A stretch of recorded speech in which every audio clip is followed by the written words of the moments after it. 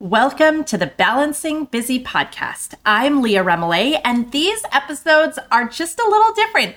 These are your bite-sized episodes. So I'm taking the full episode of the week and I'm giving you just a couple of action items and thoughts to get you moving forward so that you are able to replace that chaos feeling with more calm. Now I know you're ready, so let's jump right in.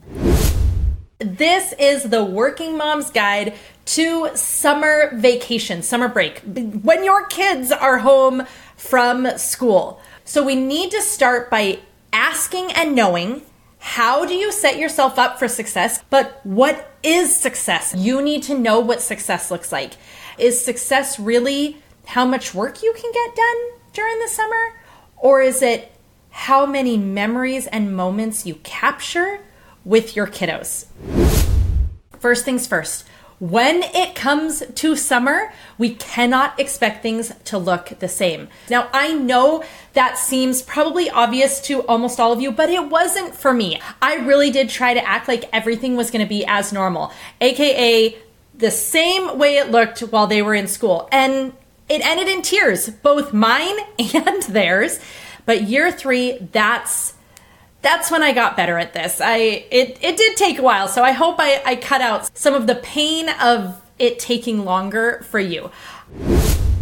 I started creating summer work hours. That was one of the first things that really made a huge difference. I started front stacking, and there is a reason that this episode is publishing in April. You need to do some work. You need to get in, schedule some real good blocks of time to front stack so that you're ready for summer. So here's what I would tell you. Do as much now as you can, limiting the projects and the big things that you take on during summer. If you're thinking about developing a course, you're thinking about building a giant summit, starting a podcast, writing a book, summertime is maybe not the ideal time to do this. Setting an autoresponder, actually setting an email signature that says, I'm in summer hours, and just making it very, very clear that you are limited right now. Use screen time, but use it for your advantage. Also, let them be bored. I have this saying I've said their whole life, which is, you can't be bored unless you're boring. They hate when I say it. And of course, we can't have this episode without talking about the idea of